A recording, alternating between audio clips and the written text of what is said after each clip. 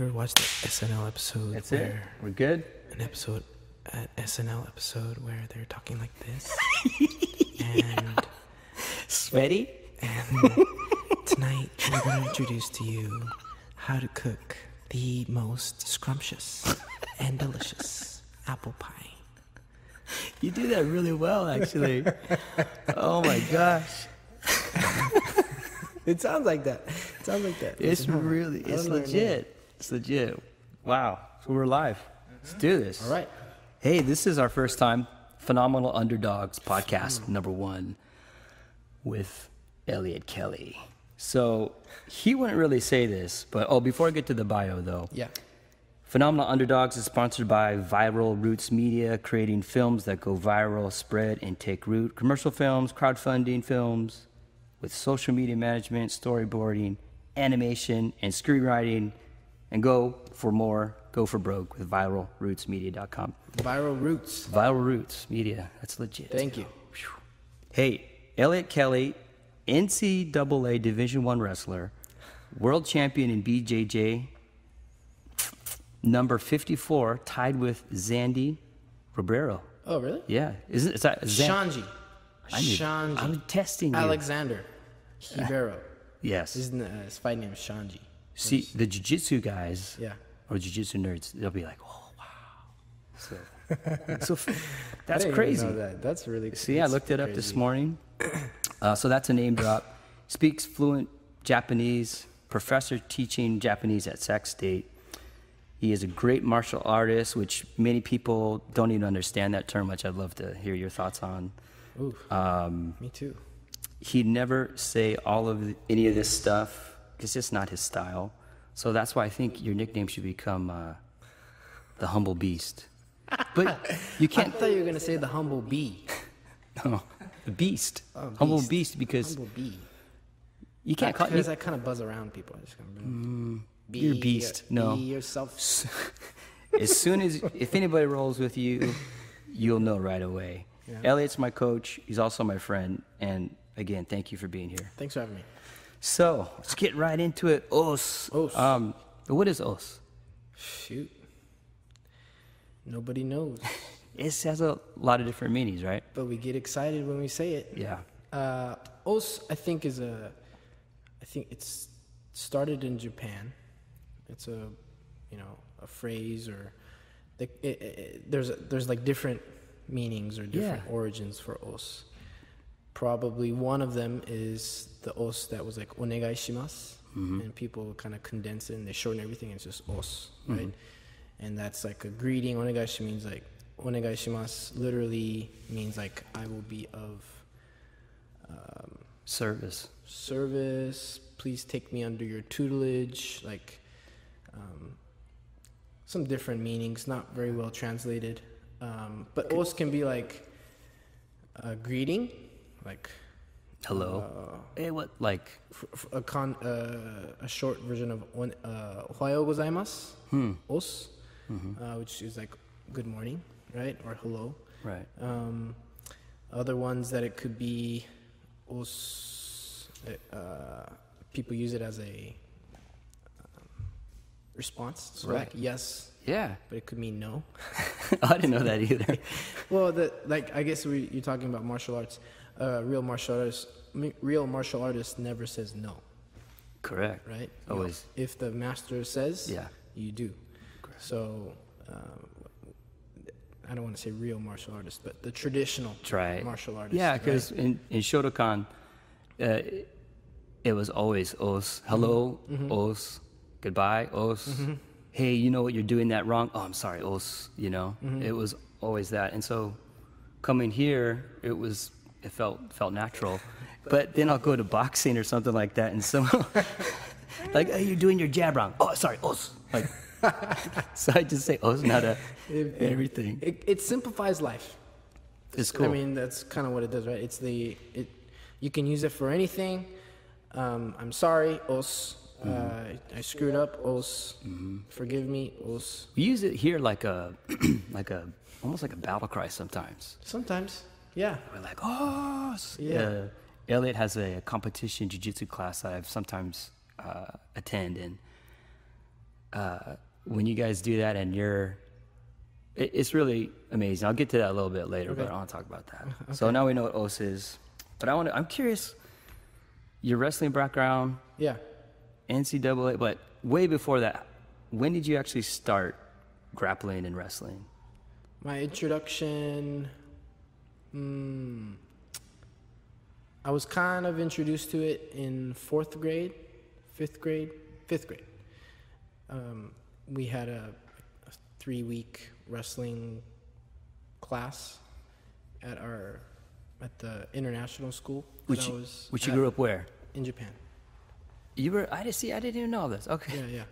So I grew up in Japan, 11 years. We moved there from Malaysia. So I was born in Illinois, moved to Malaysia to Japan, stuck in Japan for about 11 years. Oh, wow. And then when I was about 13, 14, we moved back to the Sacramento area, Rockland. Really? Wow. Yep. And then I was a sophomore, and then, went on. But going back to your question, I started wrestling, or my first exposure to wrestling was like the 2-3 weeks that we had in 5th and 6th grade. We did a wrestling curriculum thing, and then we ended it with a tournament. And I had a lot of fun. But in 7th grade, I wanted to play basketball. And so I did. Because that was what all the cool kids did. And that's what all my friends did. Right. So I played basketball, didn't wrestle. 8th grade, I tried out for the basketball team, but I talked to the wrestling coach, and I said, hey, if I don't make the basketball team, do you think I could come out for wrestling? He's like, yeah, of course, no problem. And then he goes and tells the basketball coach, hey, he's going to do wrestling if he doesn't make the basketball team, so you should just cut him. Oh. And I was like, what are you doing? I was devastated. But I loved wrestling. It was a great camaraderie. It was a really small group, but we got to practice with the high school. And so I had a really quick success, but at the same time, I noticed I could see my improvement. So the guys that I was getting beat by at the beginning of the year, I would have really close matches or maybe even beat them at the end of the year. So I learned that sport relatively quickly. What do you attribute that to? I think good coaching. Really? Yeah, and I just kind of enjoyed being around it. I've always been like a physically active person. Yeah. We'd go out and play basketball for hours after school, and I would miss, I would only make like 20% of the shots. So I was like the best rebounder. Right. Yeah. Right. That was my thing. Cause if you hustled, you could do well. Exactly. So I kind of took that, like, look, if I hustle and I work hard, then I can get better, and I think I just kind of naturally applied that into the wrestling, and wrestling or the grappling sport is like one of those, even if you don't have a lot of athleticism or like maybe natural talent, if you work hard, you listen to your coaches, you're going to eventually find success, and you stay persistent. You're going to find success, and I think I saw that in a quick season. That's cool. Yeah. I always wondered how that went about. And I had no idea you lived abroad either. Yeah. Maybe I should address this, that I've known you for, I want to say 8 years now. This is EDH BJJ. We're in your school. We're in the dojo right now. Dojo. And I've trained here on and off. I hear people screaming or yelling in the background. Yeah. Don't be bothered by that. So yeah, we gotta jam because we got class. You're a busy man, but what was your experience like at UC Davis? As far as being a wrestler? Yeah, you're a wrestler. You went from basketball to yeah. Go ahead. Yeah. So Davis, I was kind of a walk-on to the wrestling team. And my first year, I got cut. I got cut from the basketball team. Right. I know that feeling. And I should have done wrestling. I'm so jealous. I should have. Yeah, you should. You didn't wrestle? I didn't wrestle. I played a manly sport, tennis. Anyway, keep going.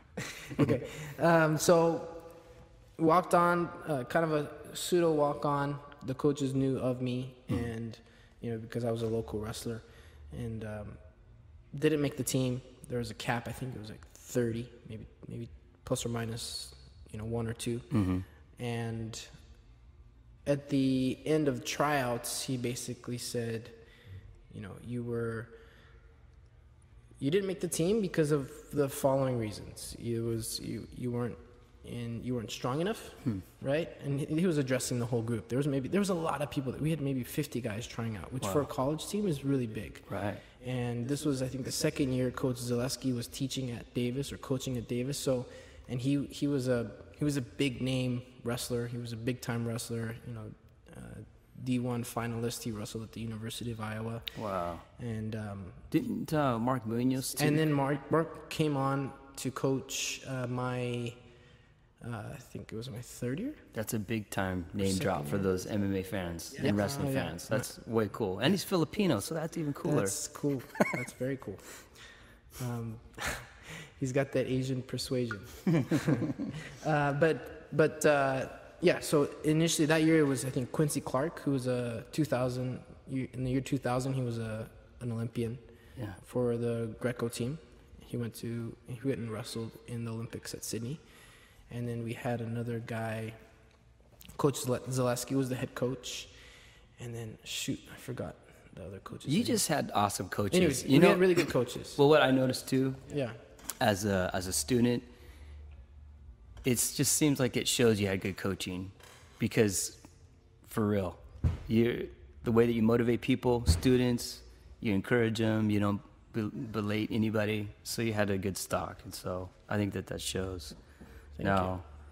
So you got into that, and then you went to Japan. Yeah, so back to Japan, and then you fell in love with Brazilian Jiu-Jitsu, right? Yeah, so the story behind Jiu-Jitsu is I wrestled through college and then finished college in 2007. I actually made the team the second year, did a lot of wrestling over the summer, and then let's see, how did it work out?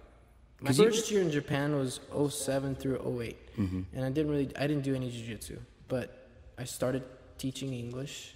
I was still coaching wrestling at the high school. I started I also had a volunteer assistant job at one of the local universities, Ritsumeikan University, and that was a lot of fun. So I was really involved with wrestling, and I had aspirations to continue to wrestle.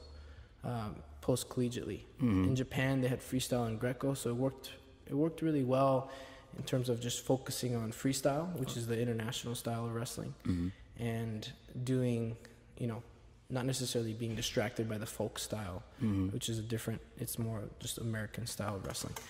But let me think, where was I at? So jiu-jitsu. If you're teaching English, a lot of times you're going to find people telling you, or asking you, like part of the lesson is like, hello, what's your name? Hi, nice to meet you. I'm from this. And people are going to ask you, what's your hobby? Right? And I was thinking, like, after a while, I was like, well, I'd say reading. And then I was like, oh, I like to go on a walk. I like to watch movies. And like, that's not cutting it. These all suck. These hobbies suck, right? Or it's like playing basketball or playing tennis, the manly sport. That's right. It is. And I knew those weren't my hobbies. Yeah. And even though I enjoy, playing tennis once in a while or reading a book or watching a movie, it wasn't like something that so then I started to think, what's a hobby? A hobby to me is something that you can do lifelong. It's something that you can do into your old age. It contributes positively to a healthy lifestyle. And it's something that you enjoy, And so I was like, okay, I'm going to try something new. I'm going to learn something new. And there was a big Brazilian community in the area of Japan that I was living in. I was living in a prefecture called Shiga Prefecture, which is right next to Kyoto for people that may be familiar with Japan. And you hear that wind?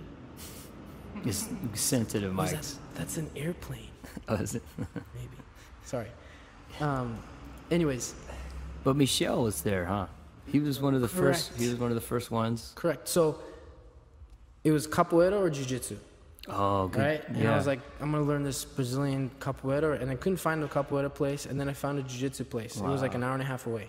Oh wow. I was like, man, this is far, but you know what? It's a hobby. It's gonna be fun. I'm gonna do it. And I started commuting, and then like 2 or 3 times there, they're like, oh, you live here? You're this far? They're like, there's a place that's 20 minutes from me. It's like, oh man. Oops. Okay. So which one did you end up going to? So then I started going to a place they called it Bushido Jiu-Jitsu. Was the name of the school. And then the teachers were Michelle and Marcio. Shout out to Michelle. He's awesome. Yep. They were brothers. And let's see. They also had another guy named Marcio or Marco. So Michelle, all M's. Michelle, Marcio, and Marco. And yeah, I started training. It was amazing. It was a lot of fun, and I haven't stopped. You wrestler guys, when you come in, you have such mat awareness. I'm jealous of it. You guys are a handful, not coming from a wrestling background.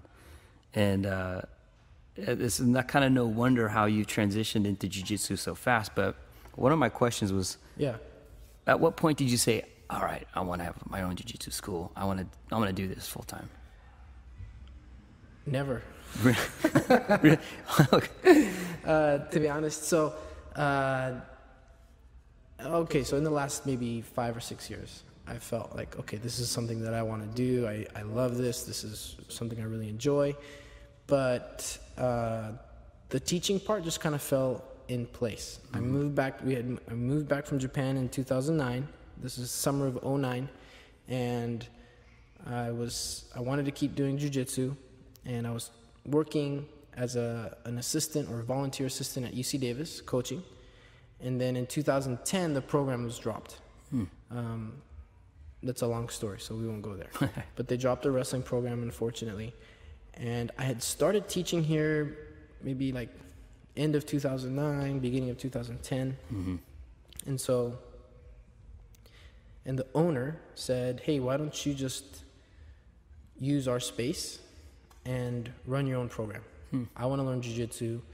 It's a win-win for me. I don't have to go outside. I can just change my clothes. You know? And so I started teaching within a martial arts studio called West Coast Martial Arts. Right. And shout out. Shout out. And it was great.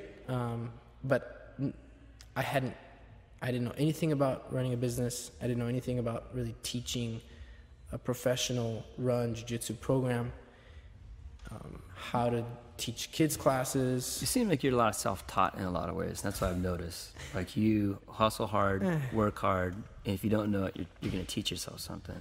Yeah, I think I've tried to find the best guys in jiu-jitsu and learn what they do really well as best as I can, even asking them, you know, and that's helped me a lot. And now here you are. But one of the things too I've noticed, the school got bigger. Yeah. The kids class is thriving. The adults love it. The competition class is amazing. Some really great guys coming out of there. Yeah. Then they're winning. They're getting some medals and stuff. But what drives you to compete? And I mentioned you're number 54 in the whole world IBJJF. What is it? Because you're hustling. You're traveling. What drove you? What drives you? To compete? Yeah. Again, jiu-jitsu was a hobby that I was looking for. I found out maybe 3 or 4 months into starting jiu-jitsu that there was tournaments. I was like, yeah. They're like, do you want to do this? I was like, yeah, I'll try a tournament. And then, because I thought I wasn't interested in jiu-jitsu initially because I was worried that it was MMA. I was worried that it was like fighting. Right. And I didn't want to learn fighting. I just wanted to learn some self-defense. But then I started watching these movies about Eliot Gracie and, you know, this old guy. He's like 70, 80, 90 years old. I think he was 90 plus years old at the time. And he was still kind of training with his kids and his grandkids. Right. And he just made jiu-jitsu look really fun. And I was like, when I get old, that's what I want to do. I don't want to go golf. I don't want to go play basketball. I want to do jiu-jitsu with my little kids. Nice. And beat them up and feel good about myself. That was a joke. Yeah, of course. But so the competition, what drives me now is I really enjoy it. Wow. It's so much fun going out there. I love the challenge. I think the challenge in not knowing what's going to happen makes things exciting. Yeah. And you're a lifelong competitor too. ever since, you know. But again, it's not so much the idea of competing, but it's so much, I feel like I really learn a lot when I compete. Right. And regardless of my wins or my losses, and I get it's the most satisfying match, win or lose, if I put on a performance. To me, what I'm looking for is a good performance. And that, if 9 times out of 10, if I put on a good performance, I'll probably win. Right. If I make some mistakes, even with a good performance, I'll probably win. Sometimes you'll lose, but that's part of the game. So what I've found from that I enjoy the most out of competitions is that it's almost like going on stage to do, to go give a performance, like or a demonstration, show. Huh? A demonstration, or if you're in theater, similar to that, you have to memorize your lines, but sometimes you forget your lines and you gotta improvisation. You gotta improv, right? Yeah. So I think there's a lot of similarities to that. At the same time, I think there's, people make that chess analogy, right? You can prepare and study the moves, but ultimately you have to put on your best performance. Right. If you're nervous or you're tight, you're not going to perform as well as if you're relaxed and you're, you have a free thinking, flowing mind. Yeah. So that's been fun about, being one of your students, and is just the philosophy behind it too. Yeah. And even when I come back, and I just came back recently, and I go, man, I'm having a tough time. It's like, and then you just kind of broke it down. You're like, well, when you come back, you're learning how to swim. Just take it easy. It's like, oh, okay, duh. So stuff like that. It's cool and it's deep. And we're running out of time, but I want to do some rapid fire questions for you, and then do some shout outs for you for your sponsor. So, book that you've given away the most. Oh, jeez. Mind Gym. Mind Gym. Yeah. All right. Read it. We'll have to check that out. How come you didn't give it to me? No, anyway. Favorite movies? Jeez. I like Forrest Gump. Yeah. Forrest Gump. All right. Your morning routine? Morning routine? Hit snooze. Yeah. Okay. I shouldn't, but no, sometimes you're a night owl. No, I am, but I have to be here by 6 a.m. Oh, that's right. Yeah. So hit snooze. I've been getting better about that. I want to change that. I don't want to hit snooze, but typically wake up at 5, get my day going.